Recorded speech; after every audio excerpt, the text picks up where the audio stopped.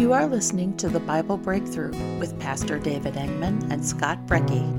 In this study, we will break down the Bible from BC to AD chronologically, while offering historical context and real-life application for today.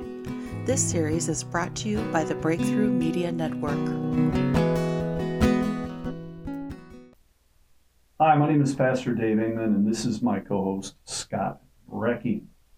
He is sitting in here with us, as he always is, and we are excited for this next episode. Welcome to the Bible Breakthrough, and we want to thank you for joining us. Ultimately, our goal, of course, is to lead you into a deeper, more intimate relationship with Jesus.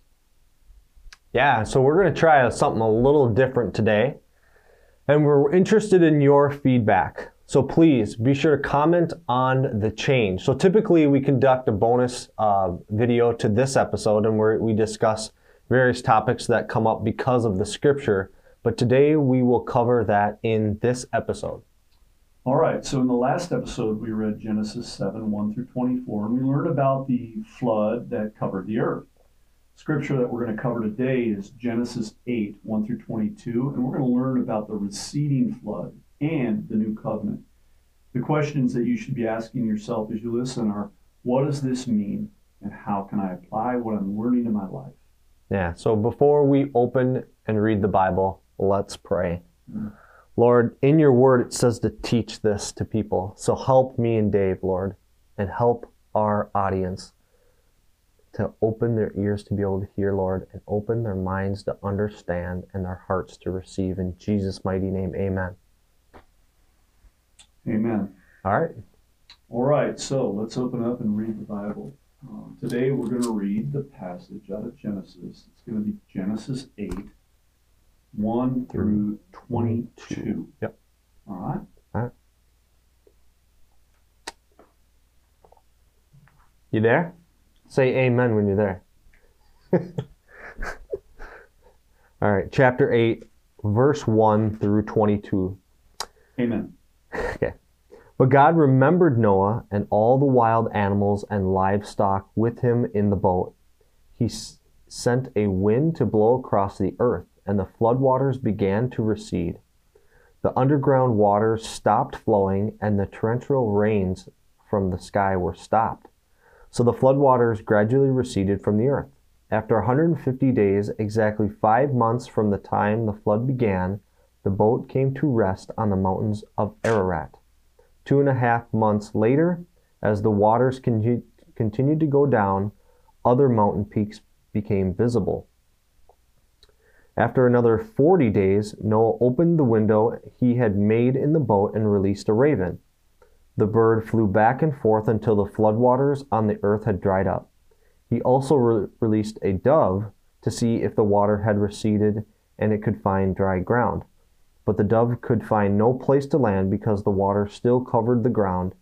So it returned to the boat, and Noah held out his hand and drew the dove back inside. After waiting another 7 days, Noah released the dove again. This time the dove returned to him in the evening with a fresh olive leaf in its beak. Then Noah knew that the floodwaters were almost gone. He waited another 7 days and then released the dove again. This time it did not come back. Noah was now 601 years old. On the first day of the new year, 10.5 months after the flood began, the floodwaters had almost dried up from the earth. Noah lifted back the covering of the boat and saw the surface of the ground was drying. 2 more months went by, and at last the earth was dry. Then God said to Noah, "Leave the boat, all of you, you and your wife and your sons and their wives. Release all the animals, the birds, the livestock, and the small animals that scurry along the ground, so they can be fruitful and multiply throughout the earth." So Noah, his wife, and his sons and their wives left the boat. And all the large and small animals and birds came out of the boat, pair by pair. Then Noah built an altar to the Lord, and there he sacrificed as burnt offering the animals and birds that had been approved for that purpose. And the Lord was pleased with the aroma of the sacrifice and said to himself, I will never again curse the ground because of the human race, even though everything they think or imagine is bent toward evil from childhood. I will never again destroy all living things. As long as the earth remains, there will be planting and harvest, cold and heat, summer and winter, day and night. The Word of God. All right. All right, so Pastor, give me the facts of the Scripture. Well, up until this point, of course, what we see is that God is willing to contend for man for a long time. Mm-hmm. But we also know that he won't contend forever. Right. He'll pour out his wrath, but he will not pour out his wrath forever either. At this point, we can see that the consequences of his wrath, as the world is laying in ruins, and now what we see is the earth is made new Mm-hmm. by the recess of the waters and the appearing of the dry land. Now, really, for a second time, we see God doing something new with the earth. And so we see this in verse 1 and 2. What do we see? We see in verses 1 and 2 the increase of the waters. And then in verse 3, we see that the waters begin to recede. And then after 16 days of receding, the ark comes to a rest. After 60 days of receding, the tops of the mountains begin to appear above the water. And then after 40 days of receding, and 20 days before the mountains actually appeared, Noah began to send out these spies, as I like to call them, the spies, like Joshua sent out the spies into the promised land. Noah was sending out his version of the spies. He sent out a raven, and he sent out a dove. Mm-hmm. And basically their job was to gain intelligence and bring back information. Yep. 2 months after the appearing of the tops of the mountains, we see that the waters had gone and the face of the earth was dry, though it would be another 2 months before man could actually walk on the water. Walk on the dry land. Mm-hmm. And then Walk on the water, like Jesus? yeah, well then man placed upon the new earth. God told him to come out. Yeah. He came out. Mm-hmm. And then we see that Noah dispatched, or discharged, or sent out and departed the animals from the ark.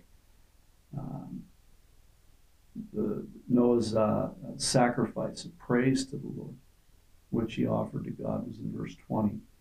And then we finally see God's acceptance of this sacrifice and how God responded to that sacrifice, that he was pleased by it, and then made that promise that he would not drown out the world ever again. Thus, at length, the mercy rejoices against judgment. That's what I wrote down in regards to the facts. Scott, did you see any other facts that I didn't mention there? This is what I love about, so I do have my own facts here, but this is what I love about just being with other believers, because especially someone who, how long have you been a believer for? Close to 20 years as a born-again believer. I think I believed most of my life, but really until I had my encounter with God about almost 20 years ago. Okay, so I would say that I'm around 7 years. So when I see, I ask you the question, what are the facts? And you go into all this depth, I just go, wow. That just shows me, a mature man of God, just how much you pull out of it. So it helps me to learn, because I'm going to read through my facts and they're pretty simple. Yeah. But like we had talked about, a lot of times our audience, it's all over the place. I mean, we have people that are brand new that are listening or watching, and then maybe people who have been in the Word for many years. So these are just my 6 facts. So first fact is that God remembers Noah. Mm-hmm. The second one is the flood begins to recede and the ark rests on Mount Ararat, which is our modern day Turkey. Third is Noah uses birds to see what the condition the earth is like. sends them out. You had said the little spies to see what's going on and then bring it back. And 4, Noah, his family, and the animals leave the ark. Then 5, Noah builds an altar and makes a sacrifice to the Lord. And then 6, God makes a promise to all mankind. So those are kind of my facts. Are there any like key points that stand out to you, or what are your key points? Well, the facts are the facts, right? Mm-hmm. I mean, at least this is what I've come to learn. I'm going to look at something, I'm going to read it, and I'm going to say that appears according to what I'm reading to be the facts. And then from that, I work to try and discern what I would say are key points. And so the key points that I see here, number 1, what we're seeing is the pinnacle of God's wrath subside as the waters begin to recede. Mm-hmm. And when I think about the pinnacle of God's wrath, we know that God made a promise here that he would never do it again. Yeah. That he would never destroy earth by a flood ever again. And so what other event in all of history was as significant as the event of the flood that happened as a result of man's disobedience and forgetting God, right? Yeah. So to me, this is a key point. We see the pinnacle of God's wrath subsiding as the waters begin to recede. Number 2, my second key point, humanity is saved through the obedience of one man. And I say that humanity because it was because of Noah's obedience that his family was saved. That was 8 people. But there was only one mentioned that was righteous, and that was Noah. Prior to Noah, there was only one other mentioned as righteous, and that was Enoch. And he didn't have to die. God took him, right? We already talked about that. So we see that humanity is saved through the obedience of one man. Another point here is Noah sends out the spies on the new earth. And we'll talk more about that in our discussion. Mm-hmm. Noah leaving the place of safety. That's another key point. Here Noah had spent with his family almost 100 years or so building this amazing ark. And of course, he lived, right? And we know he was 500 years old roughly when, according to the word, when he started this. So 100 additional years, he's in a place of safety building this ark. And now he's about to leave this place of safety and have to depend and trust in God's faithfulness.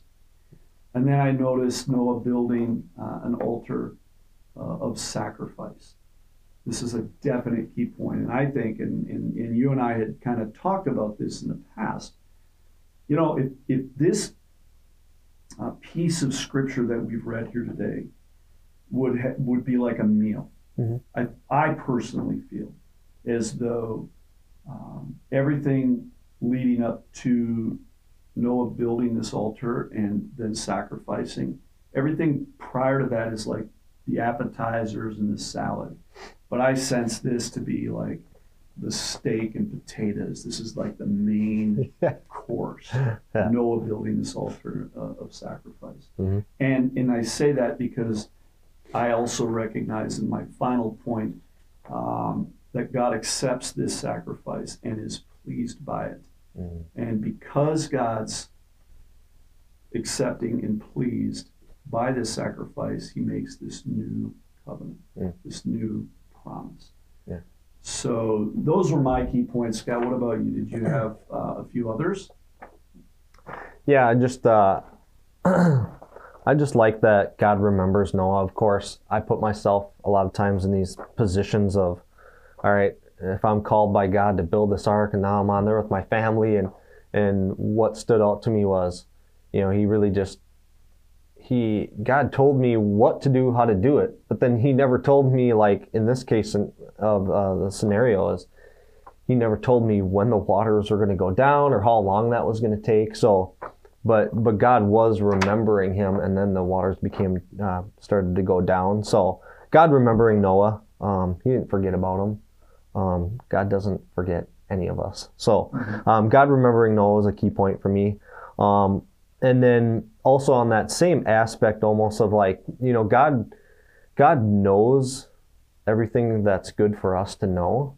So I think when he does not give us certain things, I think that's for our benefit. So he only tells us what's necessary for us to know. And he also, which is good, he doesn't tell us what we don't need to know. Because I think sometimes if we know almost too much, then that's just not good for us. So God ultimately knows that. And then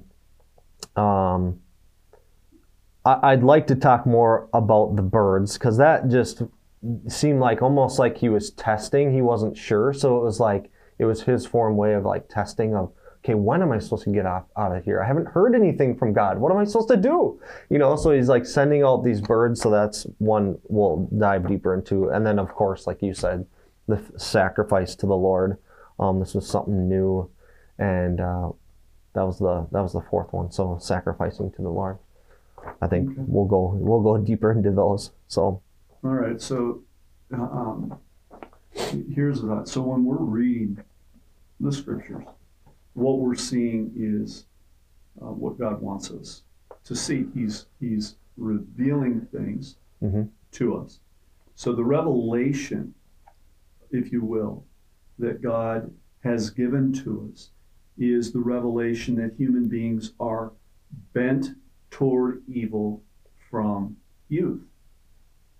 What are the implications, from your perspective, Scott, what are the implications of this revelation for us? That we're bent towards youth?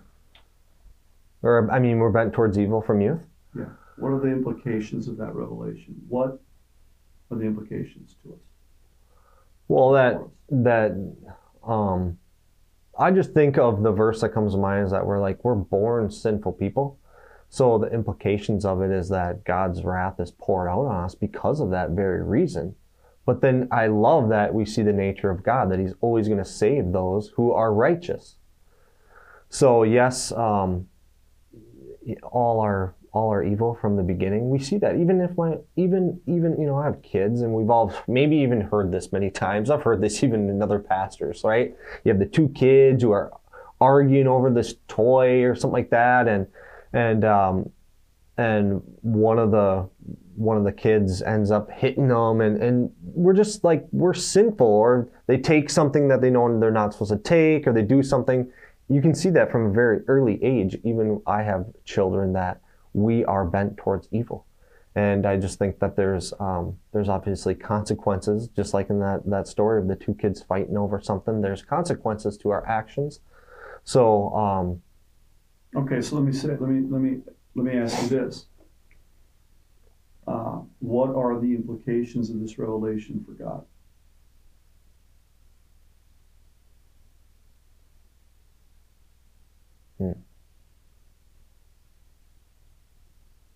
That he's going to do something? I guess I don't know. So God's revealing a fact that human beings are bent toward evil from youth. Right. The implications of that are that a holy God now has a whole bunch of kids that aren't holy. Mm-hmm. He's got a couple that we know of that are righteous. Yeah. The rest of them aren't. And there are some implications for God there. He can't be in the presence of evil. Mm-hmm. He didn't create us so that we would spend eternity burning in the lake fire, hell. That wasn't his intention for anybody. No. His intention of creating us was to give us free will so that we would choose to love him and want to be with him. And now he is in a precarious position as God. Mm-hmm. As we read, and that's what I see, as we read, God's in this precarious position, and something has to be done. He's given us lifespan, 900 years essentially on average, and he's watching all of these people live that 900 years, and they're not getting closer to God. They're not farther. They're going farther away from him. So the implication here is something must be done. So here's the question that I'd like to throw out. Does this mean that human beings can ever be good enough without God? Can we ever be good enough or do enough good on our own to ever be able to be in his presence, the presence of a holy God? Yeah, the answer is no. We can't. We can't work our way to it. There's nothing that we can do if we are truly, from the beginning, bent towards evil. Mm-hmm. So I think that God is about to do something or does something about that for us. Right. Maybe that's where I was supposed to go with that. Yeah. No, I agree with you. You know, the inclination seems to affect the relationship God has with us, Mm-hmm. human beings, in this story. And so I think that's what we're seeing played out. The implications of what's going on Mm-hmm. and the inclination of God to do something about it. Because at this stage of the game, it's not looking real good. So he just sees us as people who have fallen away from God, and because we've done that, he has to do something, right? He wants to do something. He doesn't want us to be stuck in that for our entire life. Right. Okay. All right. Yeah, and so that's the reality of what I think we're seeing here. Mm-hmm. You know, in the story of the flood, is God's like, I've got plenty of time for them. I've given them plenty of time, but I also know that the 900 years, if they haven't started to want to turn back to me by then, the chances are they never will. It's never going to happen. Yeah. So God is showing us that there is a limit to how much time. Of course, we talked about that in previous episodes. You know, he's like, that's it. Enough's. I'm going to give them 125 years or 120 years. Mm-hmm. Okay, that's all I'm going to give them because, you know, and I'm going to tell him that. And he does tell us that. Mm-hmm. Then he has to do something about it. Mm-hmm. And he gives us a fresh start. So, yeah, so you got a question you want to? Yeah, sure. I'll lay one on you. All right, so verse 1 says that God had remembered Noah. Does that mean that, that God had remembered Noah? So in that, does that mean that he had forgot about Noah for a time? Like, does God not remember someone? I mean, why does it say that he remembered him? Did he forget about him for that time, or yeah? Does God forget people? Does God forget that he? Oh, it's just like, oh, that's right, Noah. You know, he comes back to Noah. So yeah. Because But God remembered Noah and all the wild animals and livestock with him on the boat, and he sent a wind to blow across the earth, and the flood waters began to recede. So, because obviously he didn't forget about him. I mean, it's God here. You know, he didn't like, oh, that's right, I forgot my that guy, that righteous guy Noah, I forgot about him. And I don't know that it's necessarily, you know, this is speculation, okay? I think what God is saying, but we can say things in a different way. It might mean one thing if you read it one way, but if you read it a different way, different tone, inflection, and so forth, it can mean something else. You know? Mm-hmm. But God remembered Noah. In other words, God never forgets. Yeah. But God remembered Noah and all these wild animals, right? Mm-hmm. Of course, God doesn't forget. First of all, you know, let's establish this. God is perfect. Yeah. There is never an instance in which God hasn't been absolutely right, absolutely perfect. So, of course, God didn't forget Noah. I think he's showing us that, you know, but I remember my son Noah. Yeah. You know? Good answer.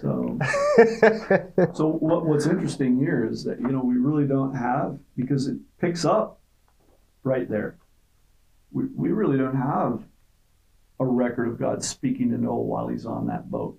Do we? At this point? No, he's just doing what God told him to do. I'm just sitting in there taking care of his family and taking care of those animals, and right. So with no record of God speaking to Noah during that year or so that they were adrift, do you ever wonder if Noah or his family felt kind of like Is Yeah. that Yes. right? And Yes. maybe that's where your question about God remembering Right. him Yeah. comes. Maybe that's the stem of it. Yeah, absolutely. So who hasn't? Who hasn't felt like at least some point in their life, like, man, just not hearing something, or I'm just not getting it, or what's going on, Lord? Are you really there? Mm-hmm. And that's part of the waiting process, and it's tough. I mean, it's actually very tough. It's speaking to me right now, like, But what helps me is to remind myself of what God's told me, because what God tells you is going to happen. Yeah. And that's what, remember, God had previous told Noah that, he's the one that's, going to be saved, his family, and then through him, he's made this promise to him. So, and what about you? Well, I was thinking about how, God could have just said, and, everyone would have been gone, and Noah and his family could have been there, and the animals would have been there, and, right? Yeah, just He could have just done it all without this flood. Yeah. The flood represents something significant that we don't really get to see until later on. When Jesus eventually comes on the scene, Mm-hmm. right? What happens is he gets into that river, he tells John Baptist, you got to baptize me. I'm like, Right. why? You got to baptize me. No, you got to do this. Yeah. And what does he do? He puts him Under the water. him under the water. Mm-hmm. And then in going under the water represents death. Mm. And then when Jesus comes out of the water, I know that people that are listening can't see this, but I'm taking my arm and I'm just kind of at a horizontal plane. Jesus goes under the water, now I'm horizontal. Mm-hmm. And then I'm raising my hand back up, which is it represents new life. Yeah, raising. Raising something from the dead. Yeah. Water is a part of it. Mm-hmm. Water is signified in this case as representing death. Doesn't it represent death in this scripture? It does. Water comes and it kills. Drowns everybody. And everything Yep. that was breathing air Mm-hmm. died. And, this is a big earth. I mean, it takes a while to flood it, and it takes a while to drain it. Yeah, it's a huge earth. And so it's a lot like life. It takes a while to, it's hard to come into the world. It takes a while to learn and live, and then it takes, and then it's hard to die. And it's the same. I mean, so there's all these metaphors you can draw against it. And I'm not going to go down that path too far because it lends itself to a lot of speculation. But I see the significance of water here. And I also see the significance of Noah, like us, having to be patient. Yeah. And having to learn to trust God. Even if God isn't speaking to us. If God said he was going to do something, we can see enough now to know that he's going to fulfill whatever it was he said he was going to do. And we get to see the story at the end when God does that. Mm-hmm. Why do you think that, I don't have this on here, but why do you think that God didn't tell him? I mean, in his instruction of building the ark, getting on the boat, animals coming and stuff, why didn't he say, hey, and then in how many days it was? 150 days. I know. I'm telling you, Noah, 150 days. Okay, I want you to let you know that it's going to start to recede, and then that will take a little while, and then get off. Yeah, for the same reason he doesn't appear to us right now, and just stand here and talk to us. Faith has everything to do with faith. Okay, yeah, I like that. You need it. You need faith. That's what we live in. Right. It's the world we live in. And Noah needed to develop that faith over that year, and God took that time to strengthen his faith. Yep. It was a test. We're always being tested by God, and for the reason of our development, our character development, right? Mm-hmm. Mm-hmm. So, and I think too, waiting that year, and seeing the waters, start to recede and stuff, and then when God spoke and said, "Get off the boat," I think it made it even more clear for him to go through that waiting, developing that character, and then maybe even. For me, in the waiting area, it's helping me recognize God's voice even stronger. To know that if that didn't take place, it just helps me to recognize God's voice a little bit better. In that having to go through that waiting, and then when it comes, you're like, that's it. I'm getting off the boat. So. Well, and think about God for a minute. It took Noah 100 years to build that ark. Mm-hmm. You got to imagine God's like, come on, Noah. This shouldn't take 100 years. Right. But God was patient with Noah. Sure. And now Noah needed to be patient with God. Mm-hmm. Got any other questions? Let's see. Well, do you want to move into the sacrifice? Let's jump into that. So, it talks about the sacrifice. He built an altar, puts the animals that are made for that purpose, slaughters them, and then basically lights it on fire, and this smell is going up towards heaven. But, I just wrote down I'm not going to do that. I'm not going to, this is what I think an altar would look like back in the day, right? They put stones, I didn't do research in this, but they put stones up and make it a certain size, and then they put the wood on, then the animal, and then they light that thing on fire. I'm just not going to do that today. So what is something that's more of a modern day sacrifice that we do to the Lord, or we give to the Lord?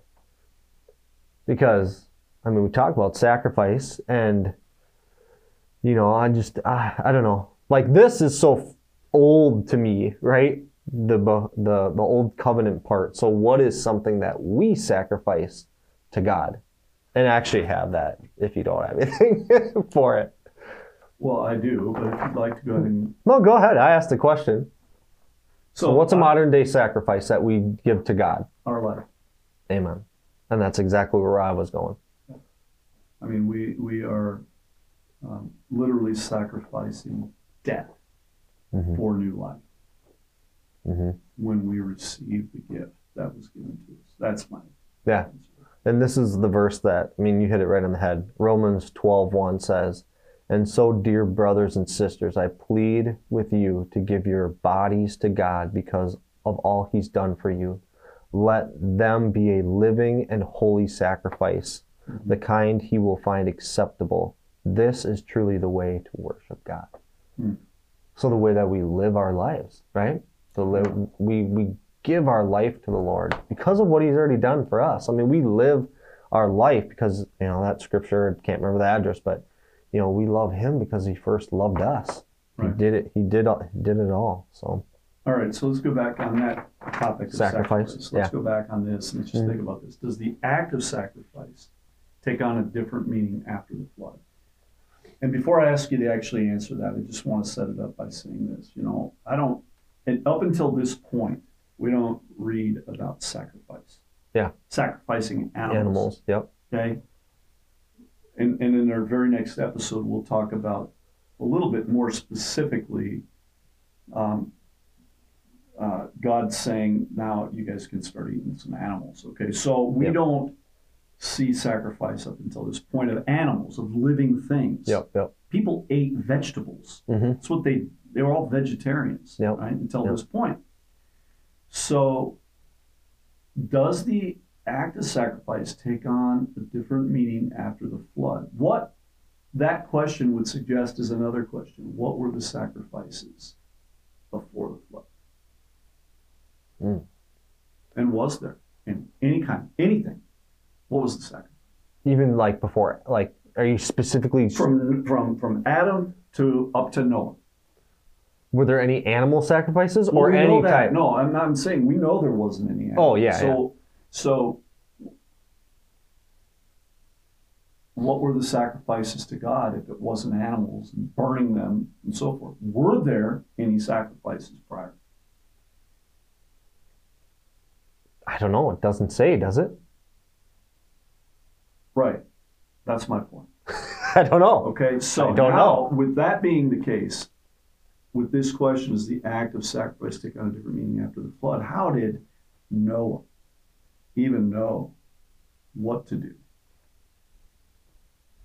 in terms of sacrifice. We see that God told him to take 7 pairs of animals that would be approved, if you will, or suitable would be the word, for eating and sacrifice. Now, we don't know if he ate those animals, do we, on the ark. No. But we do know what it says here is after they exited, what is the first thing that happens? He sacrificed. He builds an altar and he sacrifices and burns these sacrifices that create this aroma. So is it a statement or a suggestion of what God desires or what Noah understands God to desire? Is it a statement or a suggestion? In other words, did God tell him to do it, or did Noah just come up with it? I think Noah just did it. I think he recognized that, man, God saved me, so now I'm going to sacrifice. It wasn't like, I mean, it doesn't say in here, I don't know, it doesn't say that God told him to now sacrifice. He just did it. He just did it because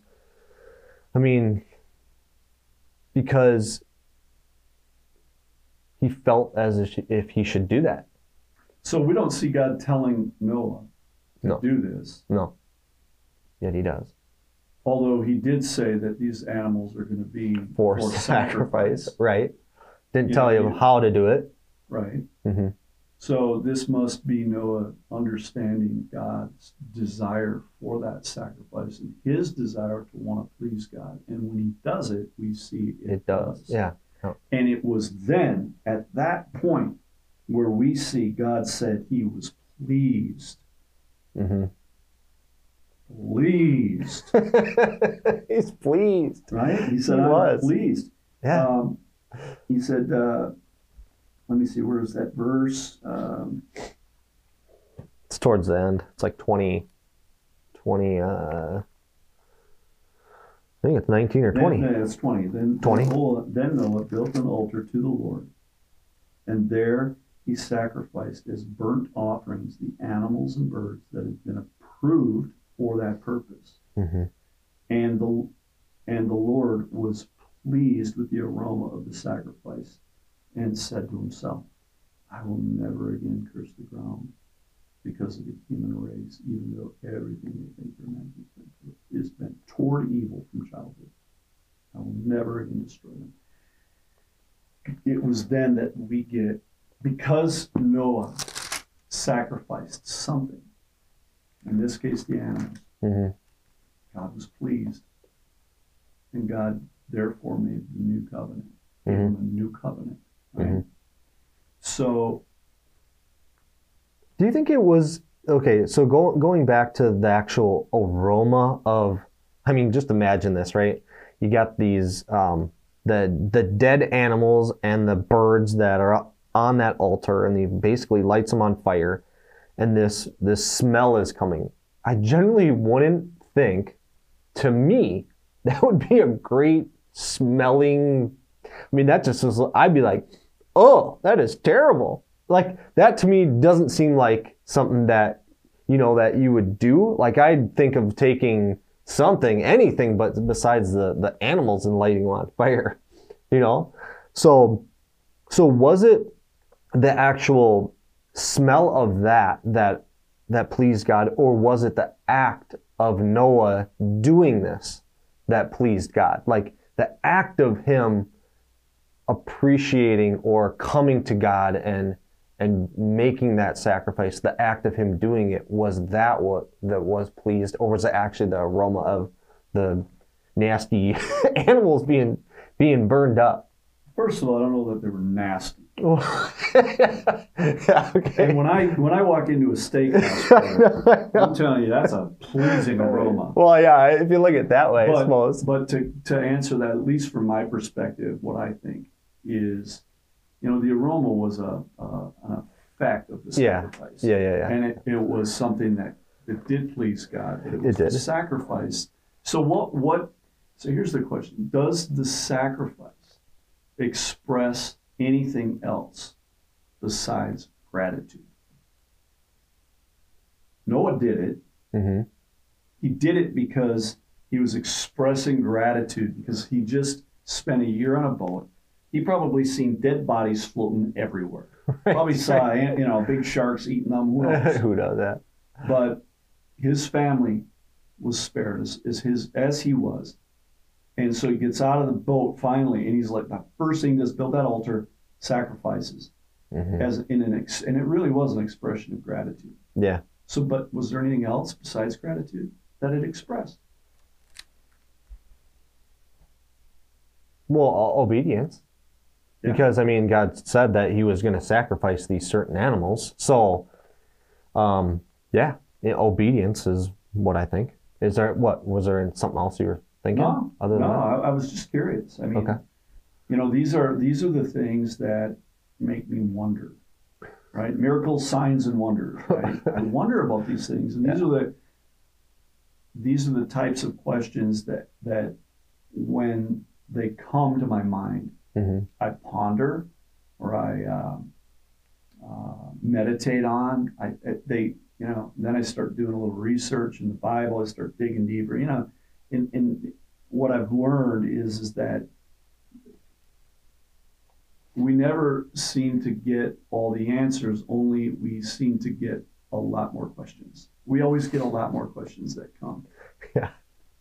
Yeah. In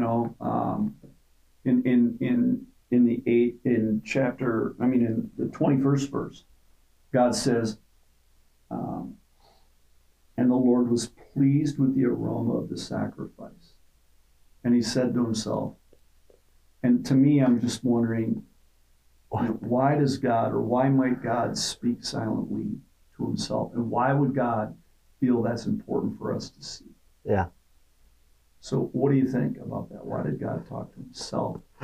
Well, when you first asked me this question before we got into this, I had no idea. You made the point of it being able to relate with our own ways that how we function and how we think. Because haven't we all been in that position of thinking to myself? Like, how many days do we do that? How many times do we do that in a day? We think to ourselves, oh, I should slow down, I'm speeding. Oh, I'm hungry. Oh, I should this. Oh, I should that. Oh, I should this. So it's more of a relatability, I guess, to know that, well, according to this scripture, it does make me think of other questions, but God says to himself. So, God says to himself, oh man, I think things to myself quite a bit. So it's just confirming we are like God in that fact. We're made in God's image. Yeah. Mm-hmm. And so we get to see that God, what we experience all the time, God is saying, look, it's a reminder. I think part of it is the fact that it's a reminder. The other part, I think, is it shows us the heart of the Father. Yeah. Right? Like when you read that. Yep. You can't help but notice how that entire flood affected him. Mm-hmm. He didn't create humans to destroy them. No. And really we know that it was sin and the consequences of sin that destroys human beings. Mm-hmm. And this really shows us the heart of our Father. He's like, he knew there was another way. Without sacrificing our free will, he knew there was another way. Mm-hmm. And he was preparing us for the other way, the only other way. Right? Yeah.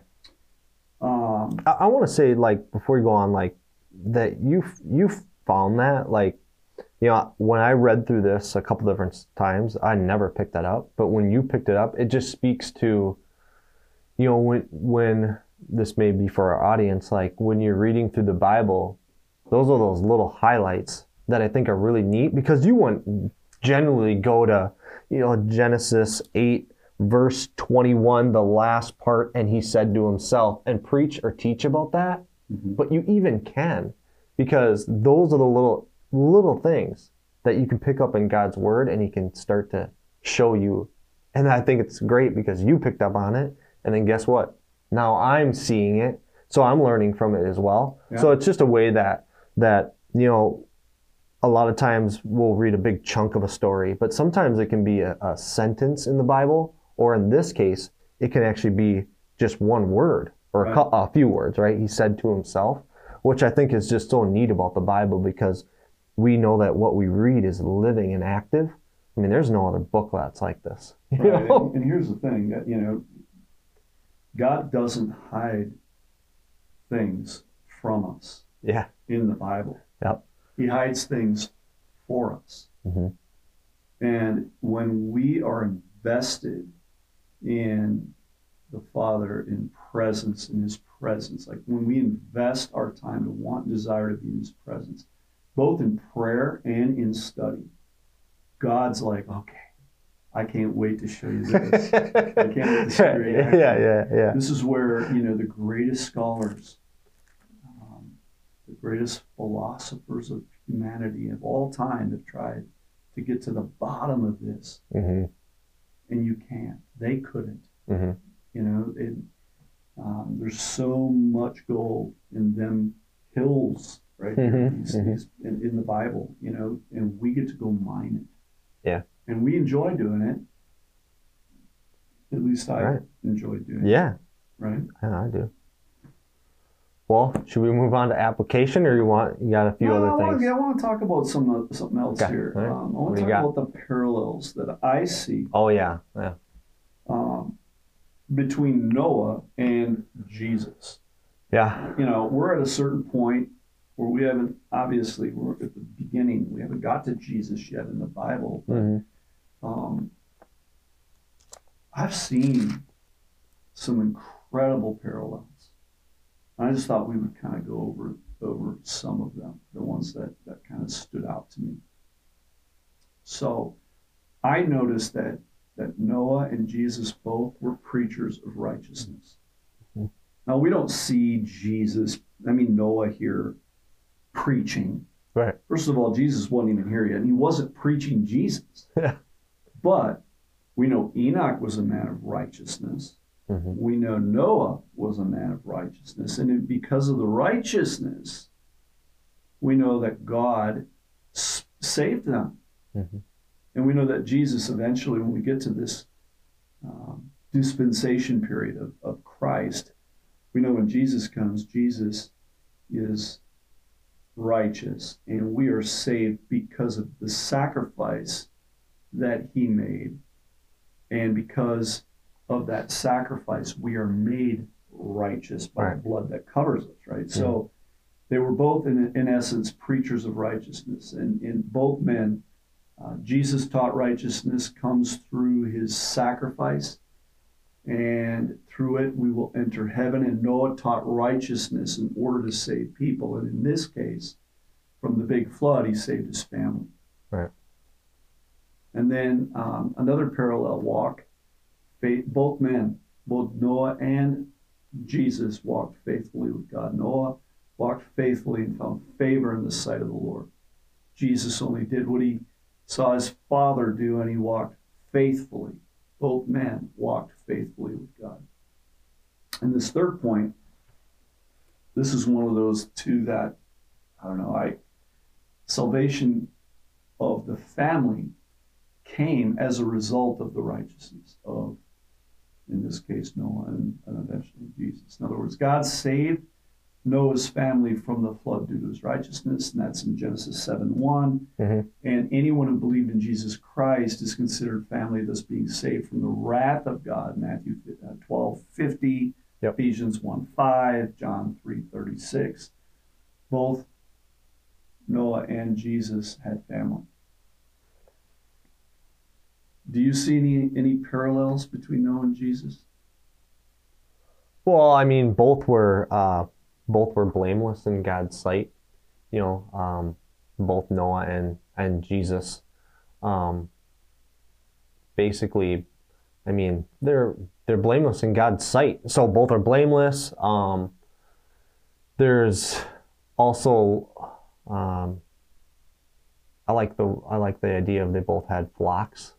Mm-hmm. So Jesus, obviously, he referred to as the children of Israel as a sheepfold, So, and then of course Noah had his flock, his family. So both Flocks of animals. right, flocks of On the animals. ark. Yeah. Yeah, those are just a few. Both established a new covenant. God used both of them to establish a new covenant. Mm-hmm. Right? Yeah. God established a new covenant through Noah by making that promise. He'd never flood the earth again. Yep. He gave us the rainbow as a sign to remember that he would never do that. And then Yep. God established a new covenant through Jesus. The promise that anyone who truly believes in him, follows him, will have eternal life. And so, both were humiliated by their own people. Noah was humiliated by his own son, which we haven't got to yet, but yeah. And then in the people that were coming by him, right? Yeah, when he's building the ark. accusations and never rained before, you're nuts. I can't even imagine being in that position. And then Christ with, spit on, beaten, ridiculed, calls names. And I don't know, but maybe you would know this, but even when Christ went to the cross, I want to say he was, they generally, when you see him in the movies, they got like that little robe on his midsection to cover his private areas. But do you think Christ was humiliated even in the worst way of him being nailed to the cross naked? Because that's what I've heard that before. But I mean, I could see that as well. Like if you were, because remember he took on the worst of the worst, the sin of the world. I mean, that would almost make sense that he was even humiliated in that way. So, do you think Christ was? I don't know. No? I don't know. There's just something that came to me. Both men had something to do with doves. You had doves too, right? Yeah. Actually, yeah, we both have stories. I had a dove, or a couple of them, pure white doves. They just come and ride at my house almost every morning. And right before I sold our house in September, October of 2020, we had a white dove show up at our house for a couple of weeks. I'm like, what the heck's with the white dove? So we know that Noah sent out the doves, the dove came back, and Noah didn't, and then Jesus sent. Of course, Jesus, when he was baptized, right, and then the Holy Spirit came upon him in the form of a dove, descended from heaven. So I mean, those were some of the things that at least I read. There's a lot more. This is what's so fun about it, when you get into the Word. Yeah. So finally, I think what we should do is just discuss the application element here, because we always like to say, what is the good of having knowledge if you don't do something about it? Yeah. Right? No, that's my thing. Do you ever wonder if you're good enough? Mm. You ever wonder if you're good enough? And that's the question. At least from application perspective, I'm asking, what has this taught you about whether or not you're good enough? We talked about that earlier here in this segment. So can you ever do enough good? Can you ever be good enough? And what we learned was this. God said every human being is inclined to evil at a very, from their childhood. Yeah. So no, we are never able to be good enough, which means that that sacrifice of Christ. Yeah. To help us, cover us. Mm-hmm. And then one of the things for me was, the question of, do you feel forgotten by God? Because he hasn't. You may feel that way, but he hasn't. Just like he remembered Noah, he'll remember you. And then the last thing for me, the application part for me, this is what drove home, was the timing of everything for Noah. So I just wrote this thing, he didn't leave the ark until God told him. It was 150 days, and then the ark was resting on the mountain. Another 2.5 months before other peaks became visible. 40 days he released. 40 days later he released the dove and the raven. 7 days after that he releases the dove without nothing. 7 days later it comes back. So just like, his being patient, God's timing, waiting on God until God tells him clearly, now's the time to get off. Because think if he would have gotten off at the wrong time, if he would have jumped off when the water was still there, it could have drowned. So just waiting on God's timing is so important. Yeah. So how about you? Our audience, what can you apply to your life? How is God speaking to you? And, look, if you're struggling with any of these discussion topics, I just want you to know you're not alone. We all get to do it's wrestle. It's called WrestleMania. Let's wrestle with this stuff. Yeah. Jacob wrestled with the angel of the Lord and didn't give up. And as a result, was given the name Israel, by God. And we know about how important Israel is to the Lord. So a lot of people wrestle. A lot of people struggle. And let me just add, don't feel bad if you're wrestling. Don't feel like, oh, what am I doing wrong here? Sometimes the greatest increase or just the greatest way that you'll see something shift in your life happens during that time. Who doesn't, right? Who doesn't? So we just want to encourage you to keep coming back. We want to thank you for being a part of this. Scott, thank you. Yeah. I appreciate you being a part of this. Appreciate you too. Thank you. We look forward to seeing you in our next meeting together in episode 10 as we discuss how God repopulates the earth and then confirms this new covenant we've been talking about in our ongoing study of the greatest story ever told. Yeah. In this first era, beginnings. I want to thank you and God bless you. God bless.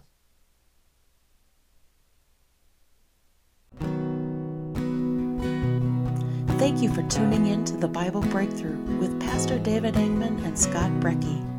We hope you enjoyed today's episode and will join us again for more of the Bible from BC to AD. We are a volunteer-driven ministry and rely on you to help us get the word out to the world. Please like this podcast on Facebook, share it to your page, and continue to listen on Apple Podcast, Spotify, YouTube, or anywhere you find your favorite podcasts. This has been a broadcast of the Breakthrough Media Network.